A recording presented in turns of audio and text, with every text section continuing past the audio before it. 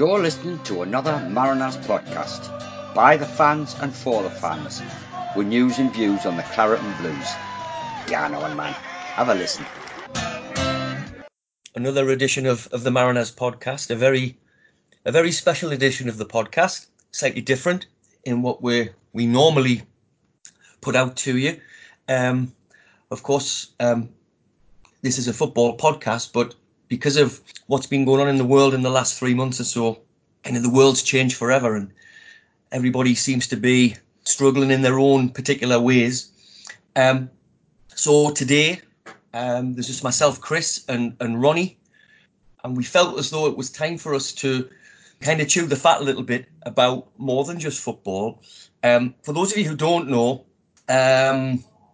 Ronnie has been busy over the last few weeks, talking at great length and with great clarity about mental health, and in particular mental health and football. And you may remember Callum McFadden, who joined us recently, the lad who has been doing a whole host of terrific work on his particular platform with Football CFB. Callum quite candidly opened up to us after our podcast. We talked at length about mental health. So there'll be some of you out there who listened to the podcast Ronnie did with Callum a couple of weeks ago. And Ronnie has also been involved with another podcast just the other day. And we just felt it was time for the Mariners podcast to do something different, because there may be South Shield supporters out there who don't listen to other podcasts and just ours in terms of football. There may be people who listen to mental health podcasts who want to get another angle on things. So we just felt as though it was the right time just to have a bit crack. Ronnie's got his cans, I've got my red wine, and so it's just a chance for us to do something completely different. So Ronnie, big up to you, mate. Well done. I've listened to some of your work that you've done with Callum. I'm looking forward to listening to the work you've done with Callum and someone else who's a big hero of yours. Can you just tell the listeners just what exactly you've been up to over the last 2 to 3 weeks or so? After talking to Callum after our podcast, it was quite insightful to talk to a young lad like him who had been through issues, and kind of like even more relevant due to the fact that it was locked down. Yeah. And things just become even more concentrated when you're in a lockdown situation, because it's just the game changes and there's a lot more stress and anxiety from a lot of different places that hit people. So I kind of just offered the opportunity to talk to Callum about mental health and how football really did help me going forward, because it gives you that distraction from all of the problems that you feel through the week. Yeah. Had the podcast, it's been received really well, and I suppose all I want to do, because my situation now is I'm kind of out the other end after a bit of a difficult time, and I just got this overwhelming need, and I think it's part of the therapy journey, really, to just like let people know that you don't have to go on in suffering, because there's a lot of help out there, and mindsets have changed around mental health. It's no longer a stigma, and it's easy for me to say, but I thought that before I reached out for help last summer, but it's all changing, and I would hate to think that any of the South Shields community that I absolutely love and just love seeing there on a Saturday and whatever other day is kind of going through what I was going through and feeling helpless. And Chris, me and you talked about this stuff. You've been through stuff. I've been through stuff, and I think it's very important. But the football links us together in a way that nothing else really does.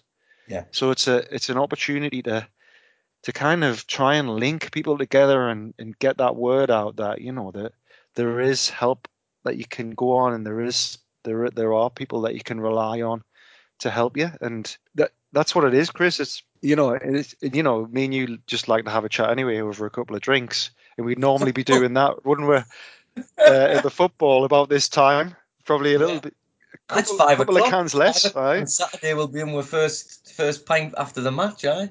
Yeah. First of several. So there's something in it for me and you, and hopefully there'll be something in it for the listeners.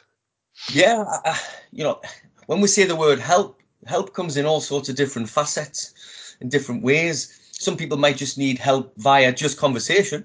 Yep. Some people might need help via counselling. Some people might need help via listening to podcasts or just by just whatever means. And I think, you know, for us who grew up in the 70s and 80s, when mental health, you know, if you remember Blackadder Goes Forth, when Edmund wanted to say that he was insane and stuck two pencils up his nose and a pair of underpants on his head.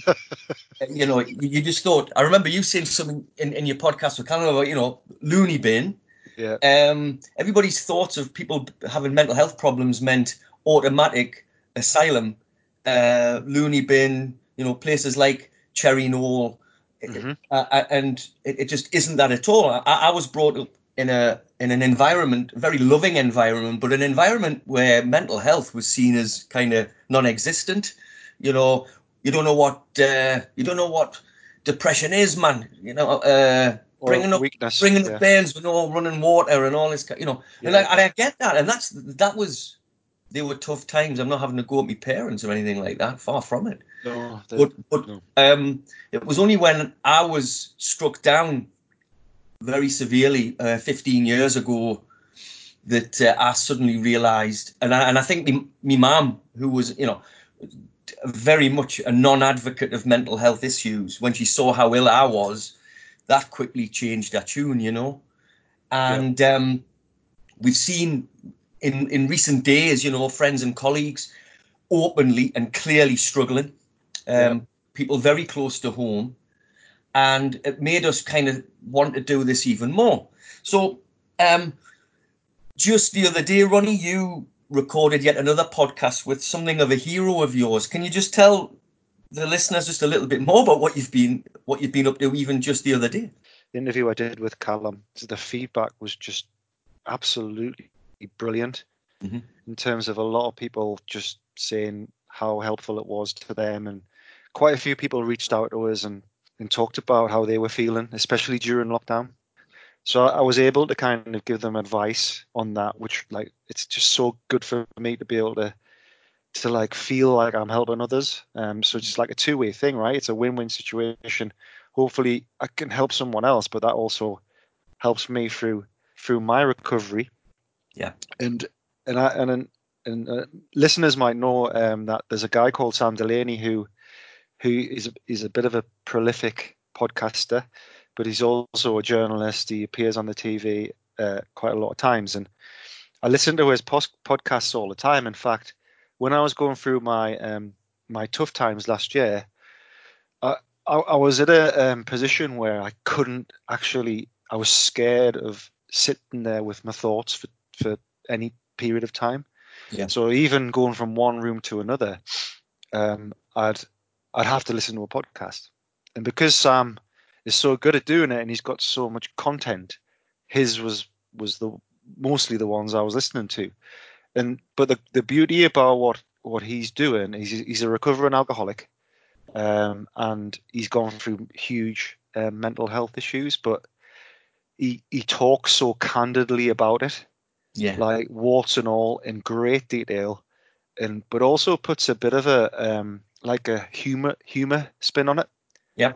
And just talking about it as a matter of fact like that, for me, kind of was like, well, okay, someone else is going through what I've gone through or going through, and there's a way to solve it, and there's a way to just make things a little bit better in your life, and if he's doing it, then I can do it.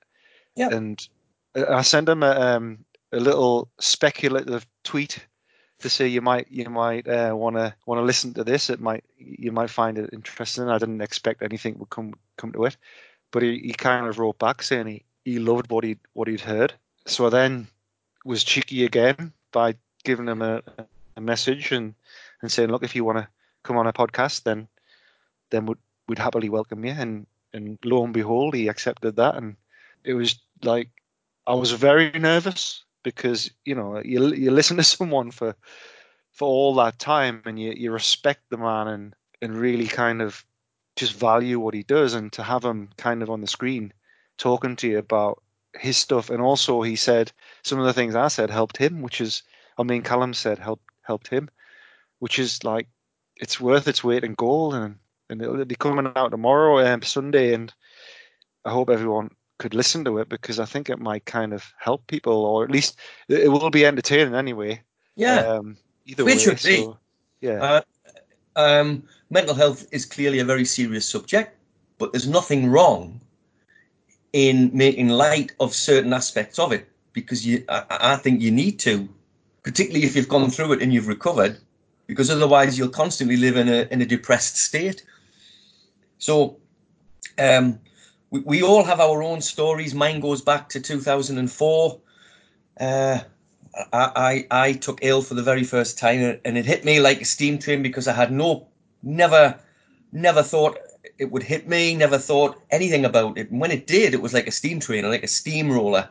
And that very quickly, I learned very quickly that it affected at that time so many people. At that time, it was about 1 in 4 people who would suffer some kind of mental health issue in their lives. 1 in 4 people. So that's the recorded.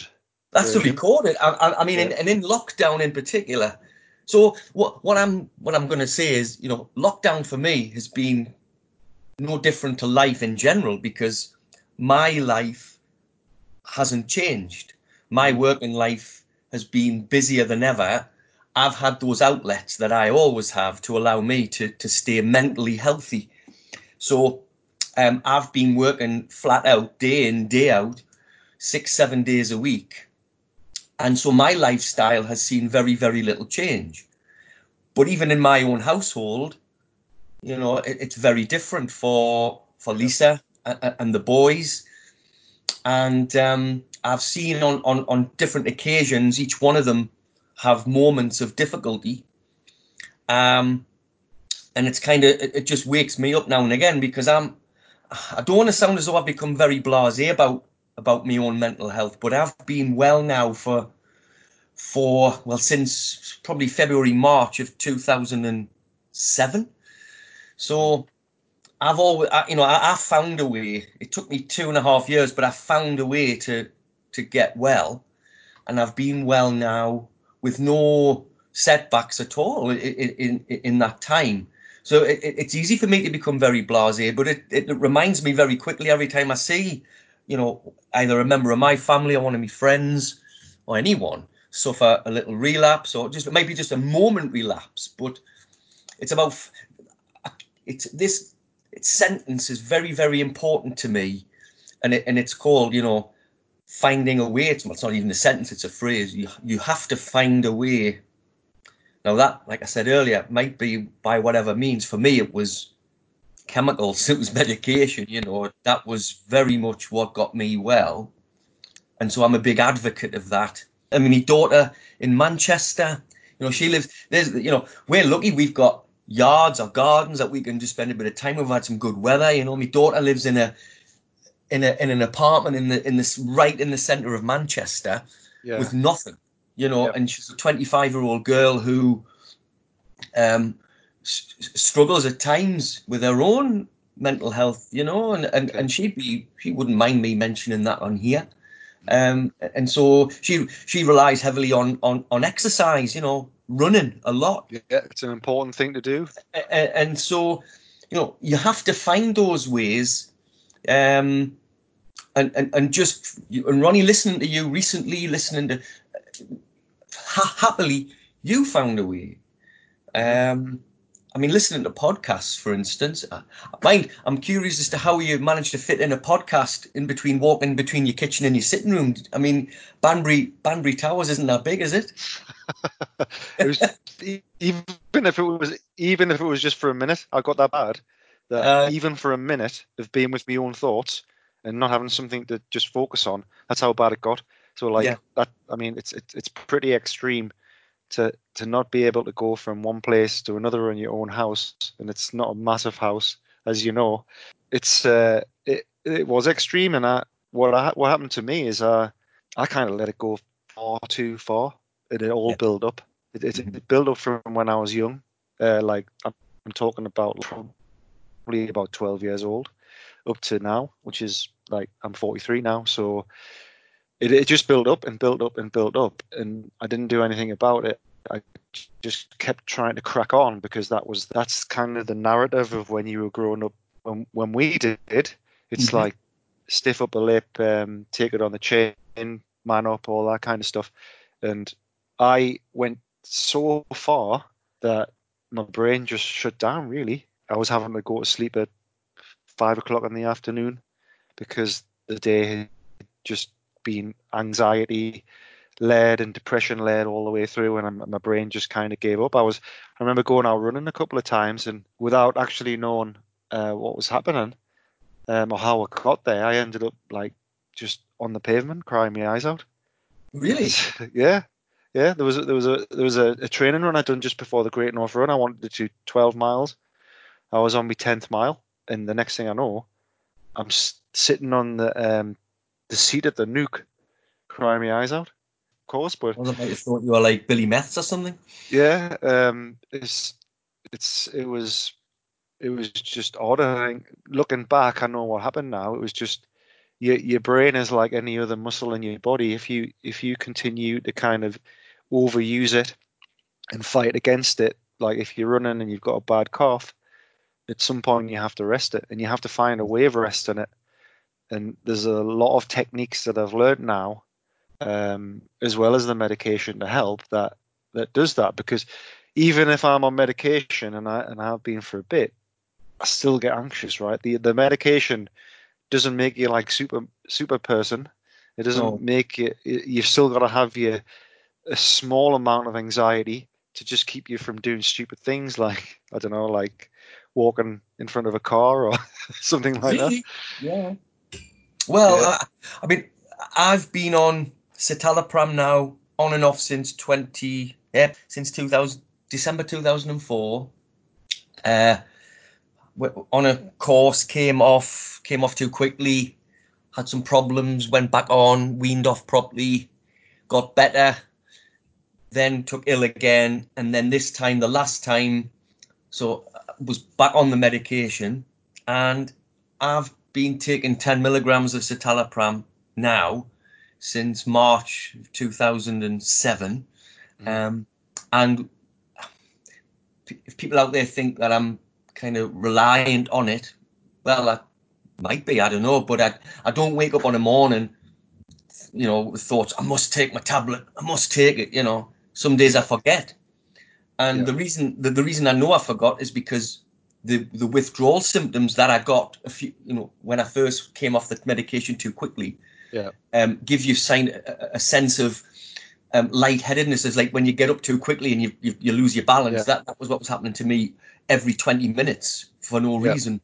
So I know when I realised I haven't took a tablet because I start just feeling slightly dizzy, but I find that just doing that keeps me on that level, on that very horizontal line. My GP absolutely kind of opened my eyes the very first time I was ill. He drew a line on a piece of paper, horizontal line, and he put waves up and down, above and under, above and under, above and under, like a wavy line. And he just said, that's where you are at the moment. And he says, ultimately, we want to get you back onto a horizontal line again. And I just feel that those 10 milligrams a day keep me on that horizontal line. I never get too high. I never get too low. I don't get overexcited about things like I might have done years ago, but I don't get too down about other things. And that's what I'm saying. I need a reminder that it's affecting other people. because sometimes it becomes very easy for me to think, well, it's this is a great world we live in, and I'm happy and I'm all right.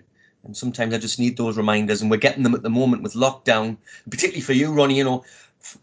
If you remember one of the podcasts, that we did early in lockdown, and we talked about how people being self-righteous, saying there are people dying, and how dare we talk about football and talk about Shields complaining about the league being null and void. Well, actually, one of the reasons I said that is because those people who said that actually are kind of unaware of just what football means to a lot of people, and football actually doesn't mean that much to me like it does to you, purely because I don't get too high and don't get too low. But for other people, football in general, not just South Shields Football Club or any other club, football in general means a lot. And just by talking about football, if that helps people's mental health, that might stop somebody else dying. So it's not just about COVID-19 people dying. Mental health kills people as well. And if it means talking about the way our leagues have been treated, and if that helps people with their mental health by talking about it, then good. It's you'll hear a lot of said about mindfulness, and I didn't kind of understand what it was, but it isn't just a bunch of hippie claptrap, because it's all based around just giving your mind a rest from thinking about all sorts of stuff. It's just like I was saying before, if you run like a marathon every day for a week, your body's just going to say, I need a rest. I need a rest tomorrow. And your brain is exactly the same, and your mind, if not more. So for me, what football does, and I never ever got stressed watching football. For some reason, it was just, I was able just to escape. It was escape from those thoughts, escape from those problems. And it wasn't just the match day with South Shields. It was the couple of drinks beforehand, the meeting people. Before you know it, you've had like 5-6 hours without ever thinking about your problems, because your mind has been distracted on something that you love to do, and it's something easy for your mind to process. Your mind's just sitting there going, "Oh, I'm going to have a relax now," because he's not hammering us all the time, and he's not trying to like hammer us with all these thoughts about what's going to go wrong and what's going to go right.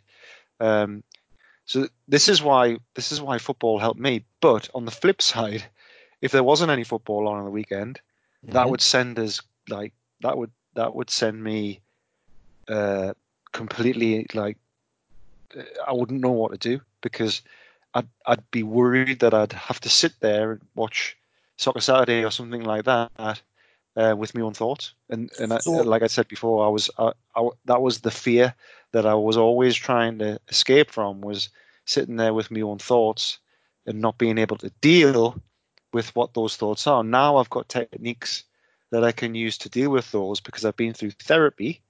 But even without therapy, the thing that helped me a massive deal was football. I could sit there and watch a match for 90 minutes, especially live, and not think about any of my problems.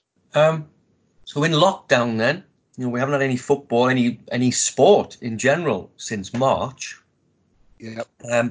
Have you been utilising the techniques you learned in therapy to get you through this, or have you been well enough to actually not have to do that? No, I've needed to use the technique. It's because I'm just kind of, my circumstances are I'm on the medication, but we haven't quite found the dosage yet that suits us. That's going to help us. I mean, don't get us wrong, I'm like light years away from what I was, and the dosage that I'm on, it's interesting to hear you talk about the medication you were on, and I see it as just giving you a platform to start your day. It's just, I never had a platform to start my day ever, but this gives me a platform to say, right, okay, if you have a thought, it's not going to come back in 10 minutes time. It might come back tomorrow, but you can deal with it, because at one point the thought was, I was reframing the thought, and then I was coming back 10 minutes later, and obviously you can imagine how much pressure that puts on you physically and mentally. Yes. So lockdown for me, it's had its ups and downs, and I was really worried I would be bored, which is like not good for me. Not good for you. Me being bored is not good. So what I've been doing is finding just little tasks to distract us, and I'm really lucky enough to be able to work from home. Yeah. That's a massive thing for me because it keeps you kind of your brain focusing on something else than that absolutely horrendous thing being happened with. Because, like we said before on one of the podcasts about lockdown, if you continually think about the horrible things that are happening outside and the impact on you and your family and those people that are really suffering and the NHS frontline workers who are helping them and what they're seeing, if you continually think about that and watch Sky News 24/7, that's going to take a massive toll on you. Being able to work from home has been huge for me, and in my heart does go out to those who can't, because I know if it had happened to me, especially last summer, I couldn't imagine what I would have been like. I would have been an absolute nightmare, a complete nightmare. What's really making me quite curious is the fact that we spend a lot of time together in the summer through our through cricket. Yep. And I honestly had no idea you were unwell last summer. Yep. And I've been casting my mind back to last summer, sitting in cricket grounds in the sun, drinking our pints and things, and having a laugh. And I guess maybe, mate, that doing that took your mind off mental health. So if you were in that company, in our company, drinking beer, watching a bit of cricket, I guess that was kind of another exit corridor. Yep. There's a couple of things on that, right? The first one is I've been hiding and being able to act my way out of how I'm feeling on a bad day. On a good day, I'm fine. But when I had a bad day, it was like dark clouds, etc. The black dog and all that kind of stuff.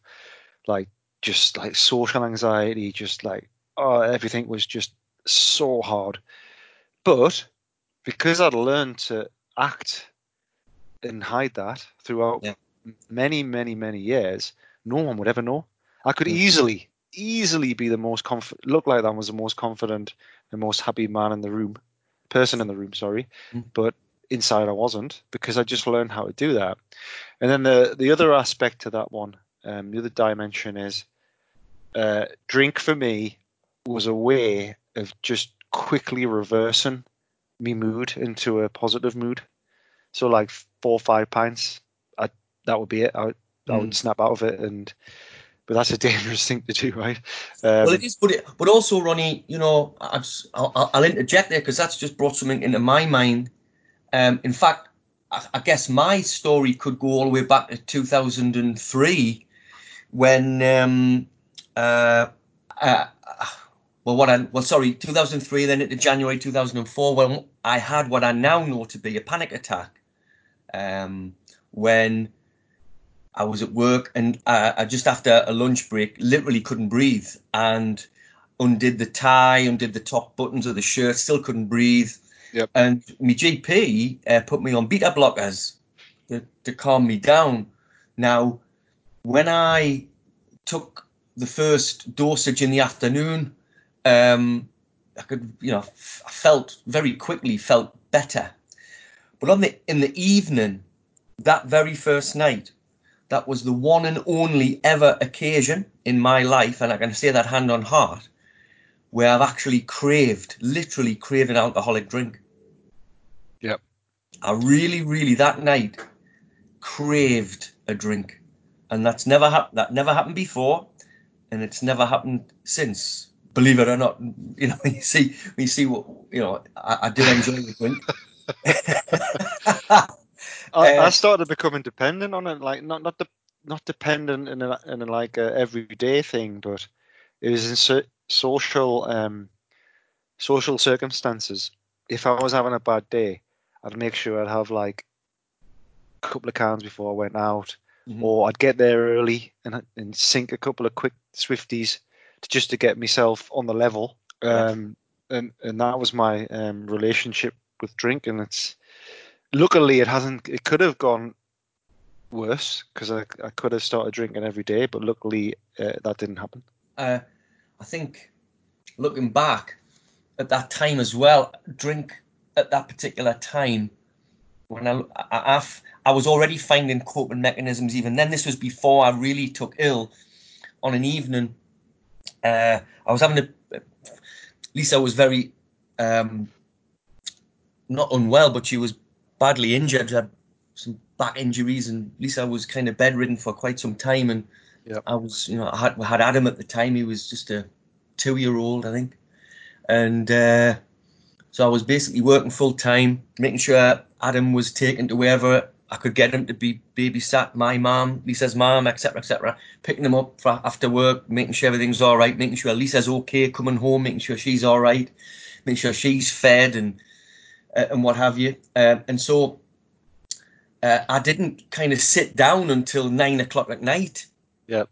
And I would sit and I would drink 4 or 5 stubby bottles of beer.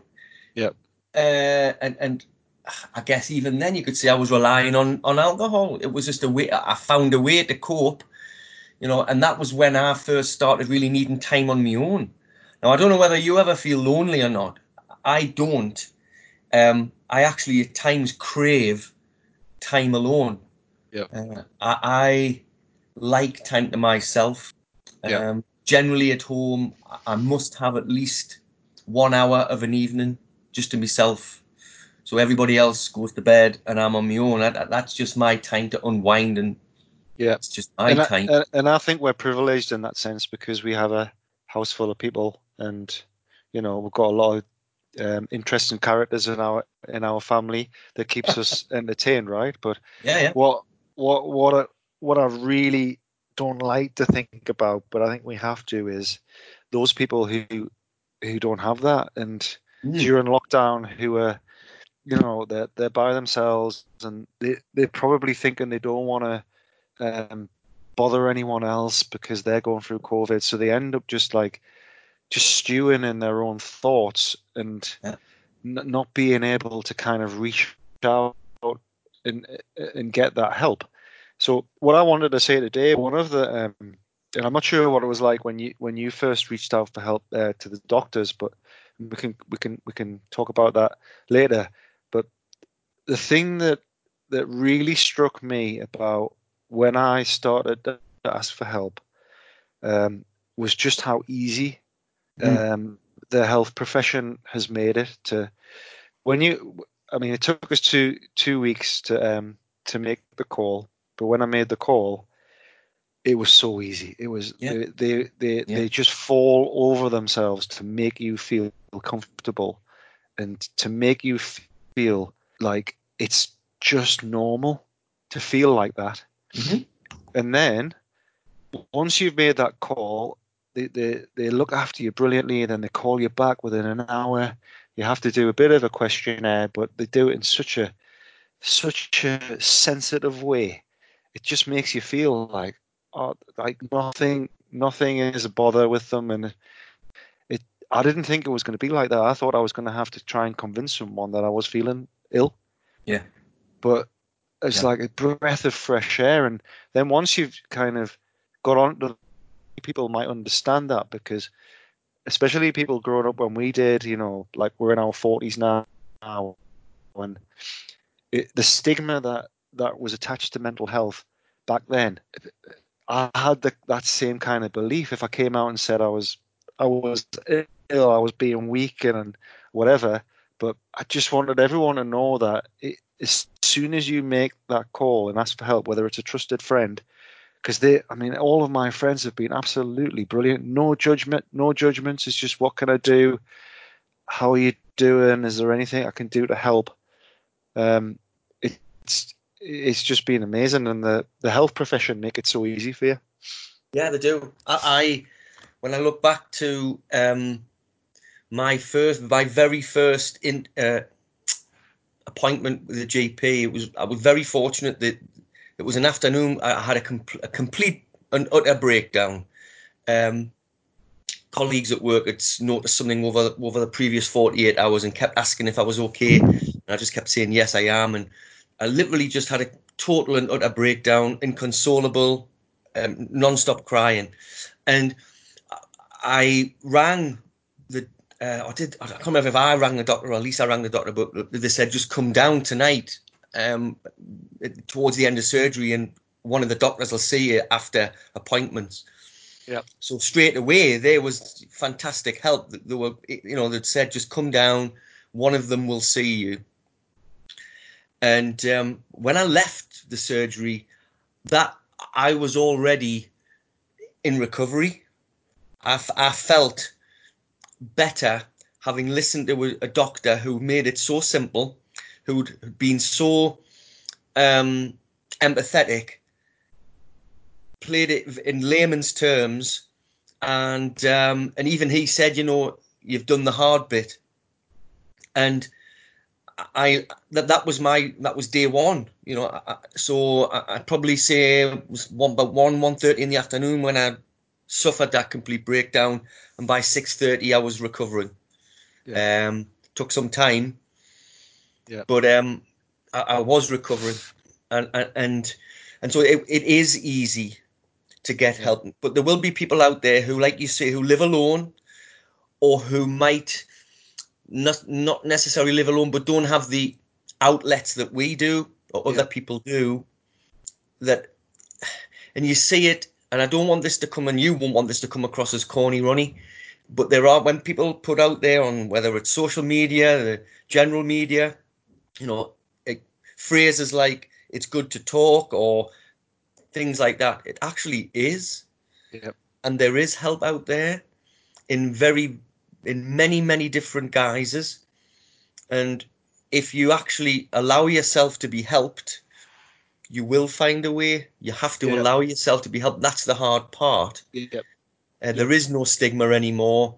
And I think if there's any good to come out of COVID-19, it is the fact that mental health has become an even more apparent subject. Yep. It can't be apparent enough. Yep. And when you see people who come out and say that they've suffered, and you think, wow, he has or she has, you think, and Ronnie, when you say it, I had no idea. I mean, you're the bloke who wowed the crowds in Covent Garden, I mean, yeah, you after 8 pints. If you think of what happened after the FC United game, and The you're karaoke. texting me at midnight, or whatever time it was, I've just got home, I've just left Mariners, like, what? It was a great night. Yeah. So I think on that thing, Chris, the thing about sharing with someone else, this is how I see it, right? So how I was talking to you about when the inner voice is saying stuff to you to kind of like it's there to kind of protect you, right? But it sometimes can go into overdrive, right? And if you don't know how to deal with it, you battle it. So when you're battling something, you're going to get tired, right? So it's like it's your one side of your mind against the other, to put it quite simply, right? But as soon as this is my take on it, right? I'm not a psychiatrist or anything like that, but what I've felt is as soon as you talk to someone else about that, it stops you from like battling against your brain because you've let that out. Yeah. It's like you've let that out, and you don't need to battle against your brain. And then 9 times out of 10 or 99 times out of 100, the person that you're saying that to will be receptive and then give you some advice. And this voice you've got in your head is there to protect you, right? It'll be there. It was there when you're born. It'll be there when you die.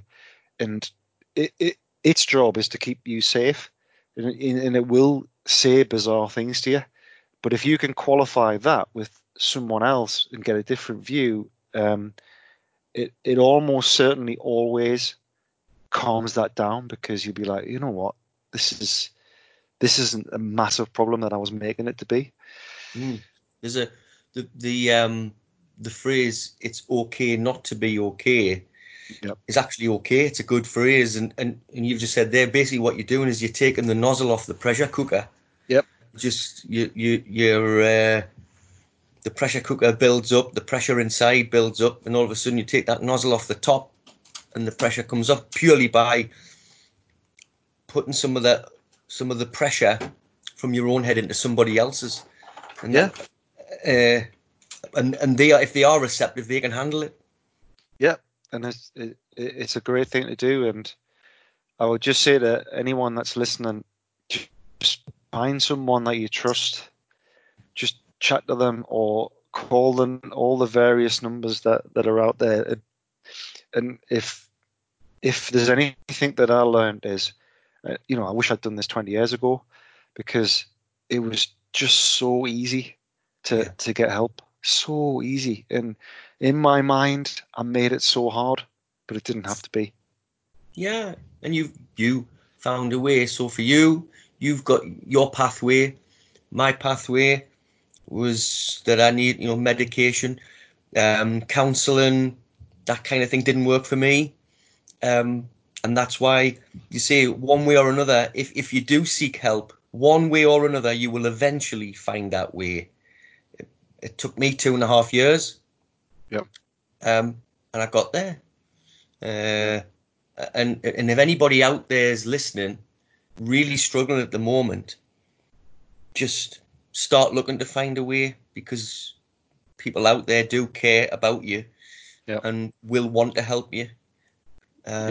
Particularly those who have gone through something similar, and there are millions out there who have. Yeah. And some people have quite openly admitted that even in recent times. And you're right, and I didn't realize how widespread it was until I started talking about it. And the amount of people that have kind of contacted me and said, I've been thinking the same things, or I've been thinking things that have really been affecting us. And I think it's not the exception to the rule. I'm pretty certain that it's not.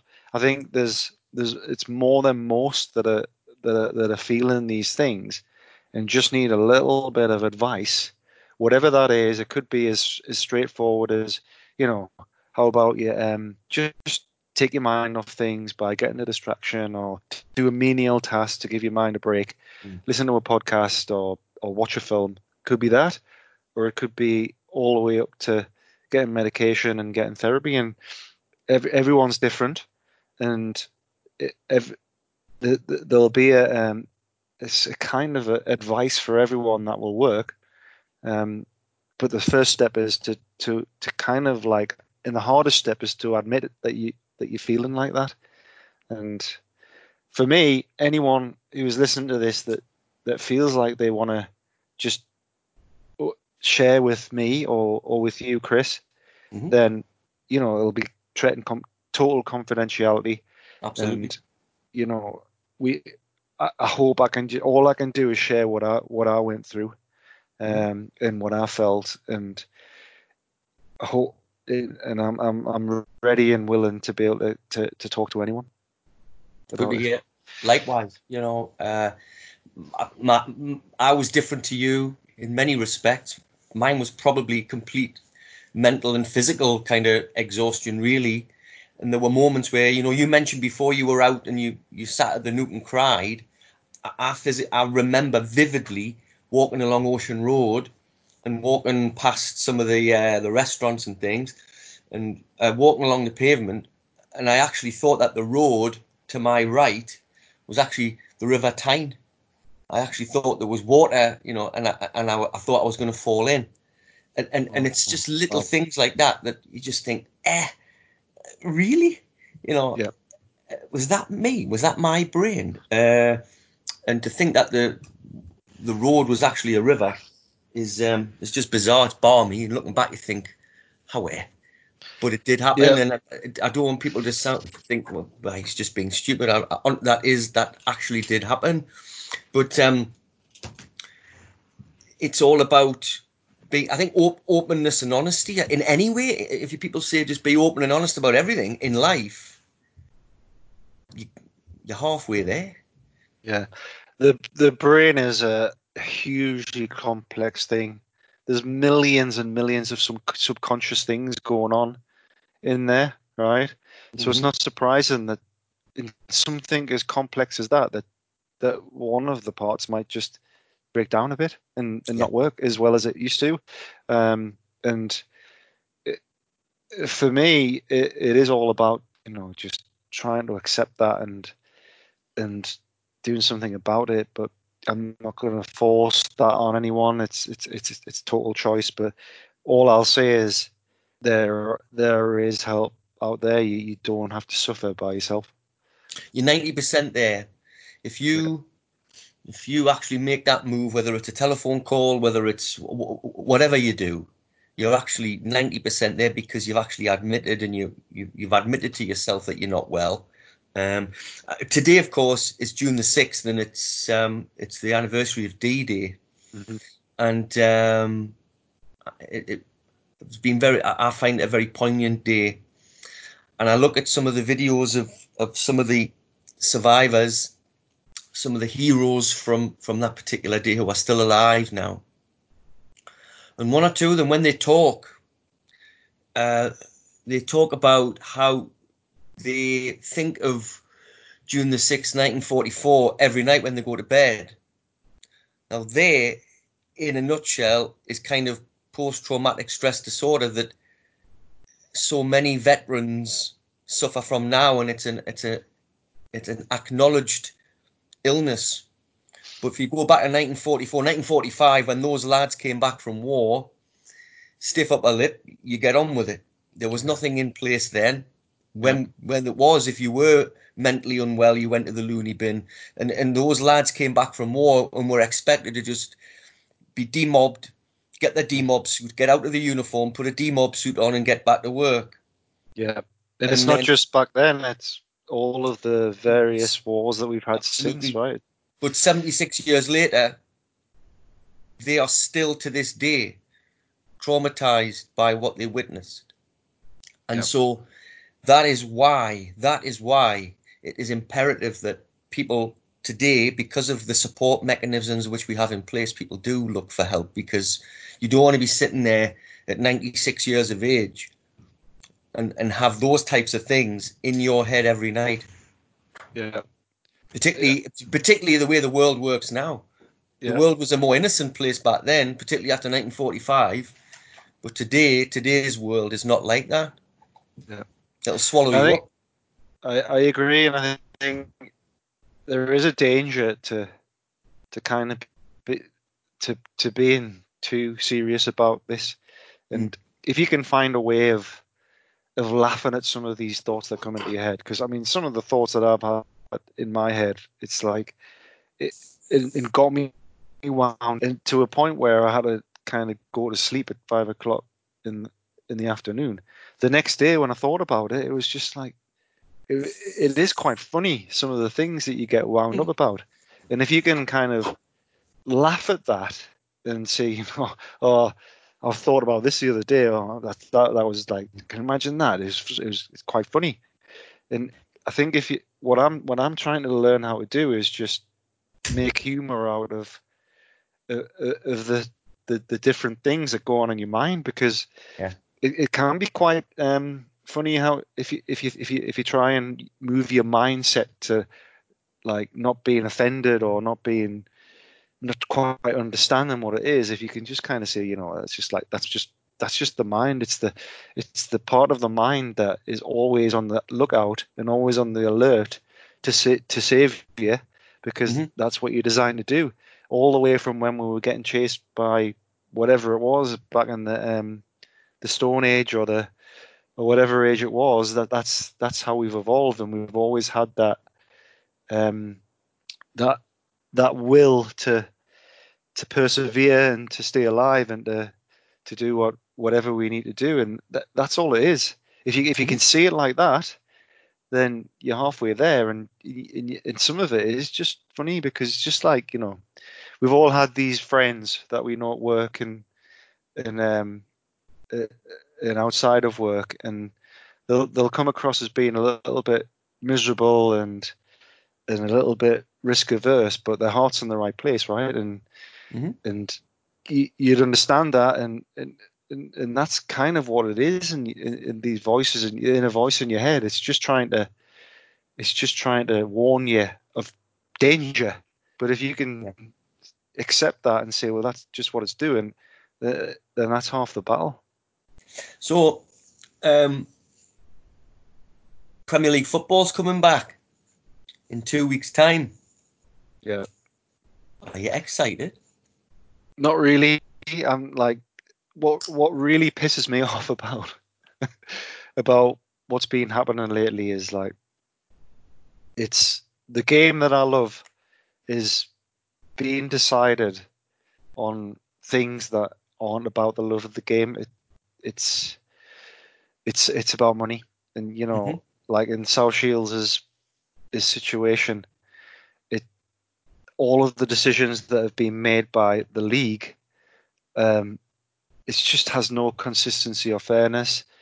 It's about money. In the Premier League, the reason they're playing will be about money. It is about money, and to have these decisions made by a league without even consulting the team, it's the wrong way around.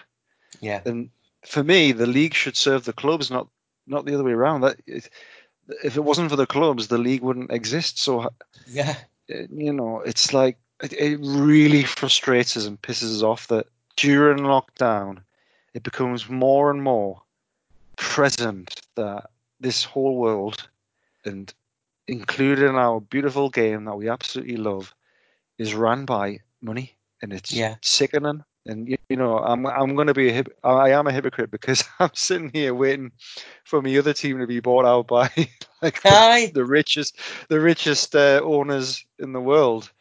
So I am a bit of a hypocrite in that sense, but and it's a bit of a conundrum really for me. But when you think about this, what the decisions that have been made in our league, it's just unjust and unfair and based on money, and to have all these leagues that have got different rules. So the women's FA have just announced points per game.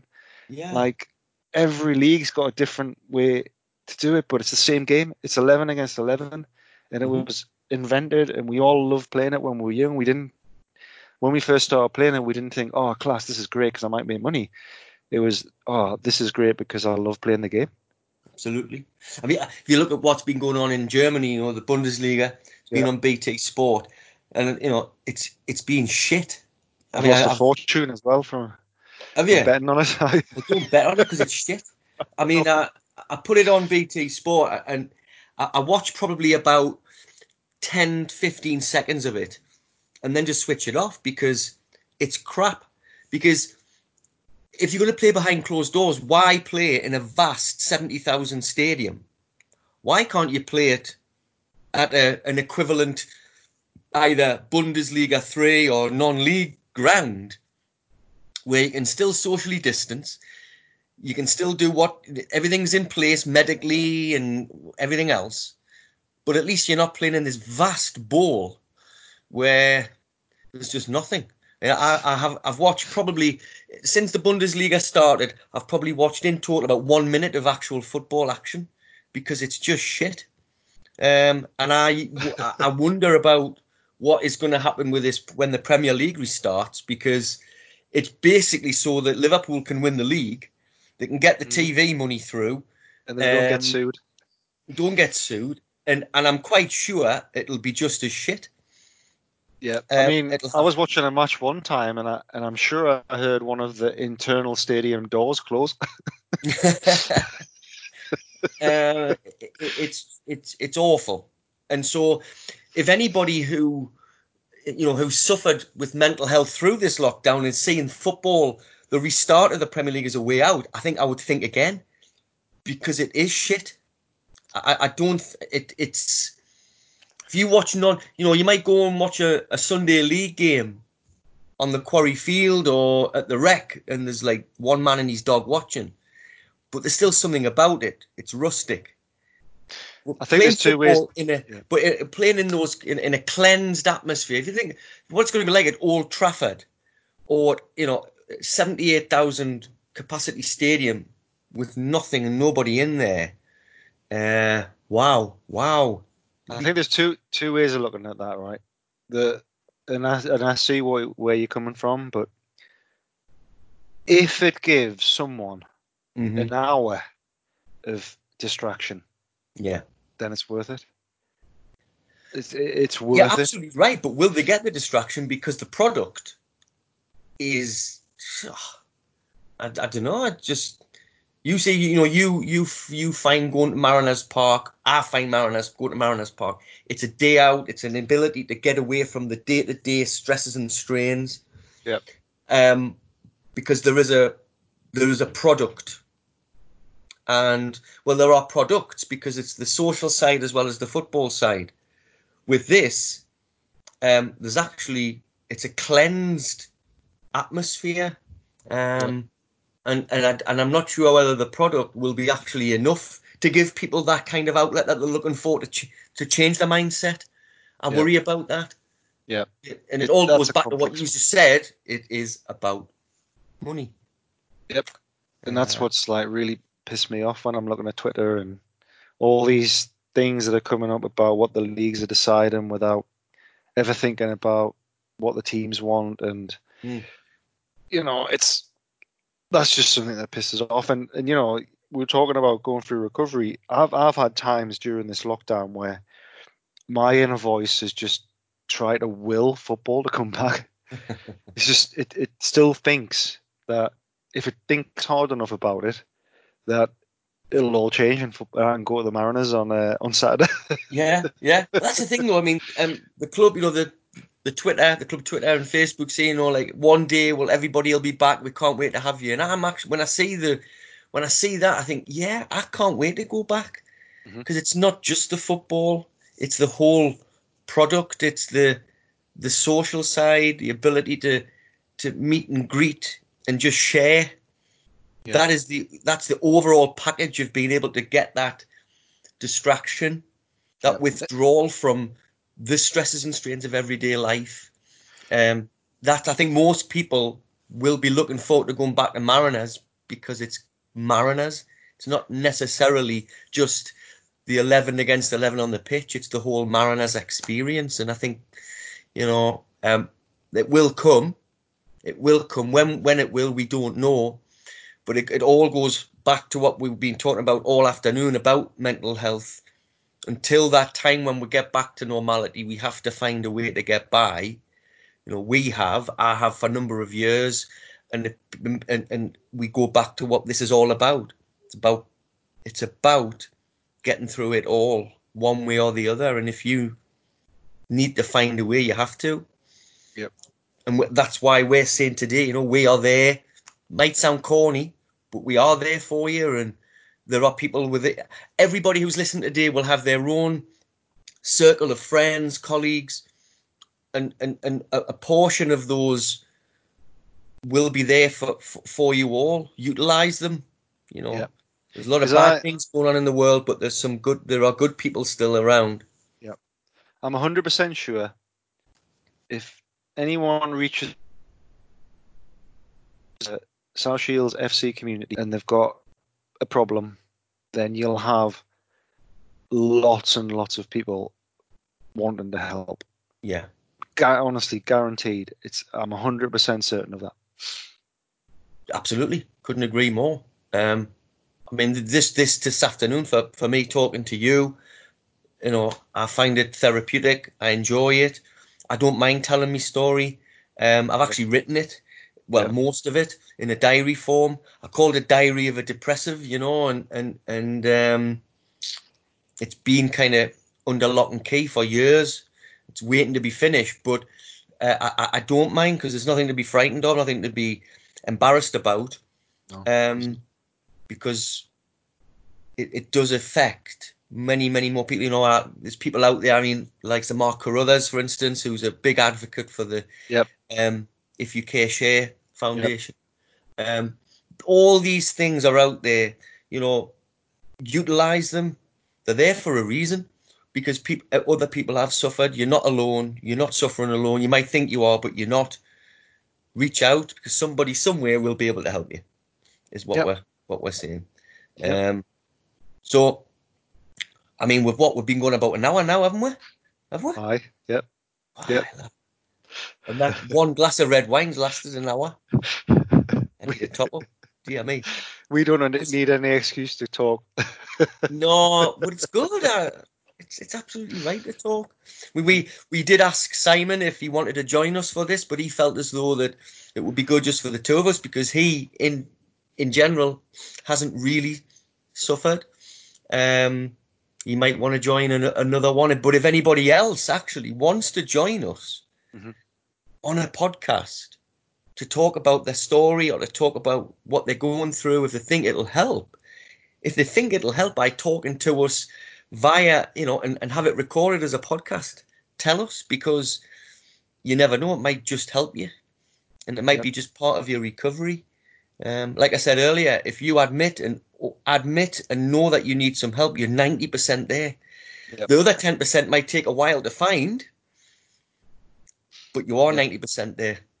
But you're on that wave that just carries you there. Yeah, of course. Yeah, absolutely. So, Ronnie, I think it's time for me to top me glass up, mate. All right. Yes, I think we can call an end to proceedings.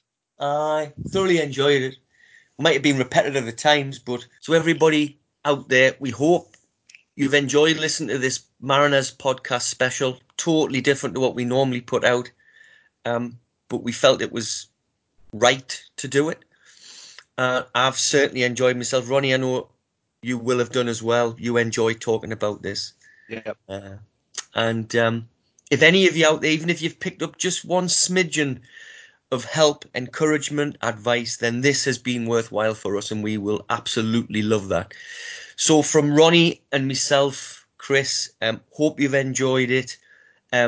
Reach out if you have to. Contact us via the various social media streams.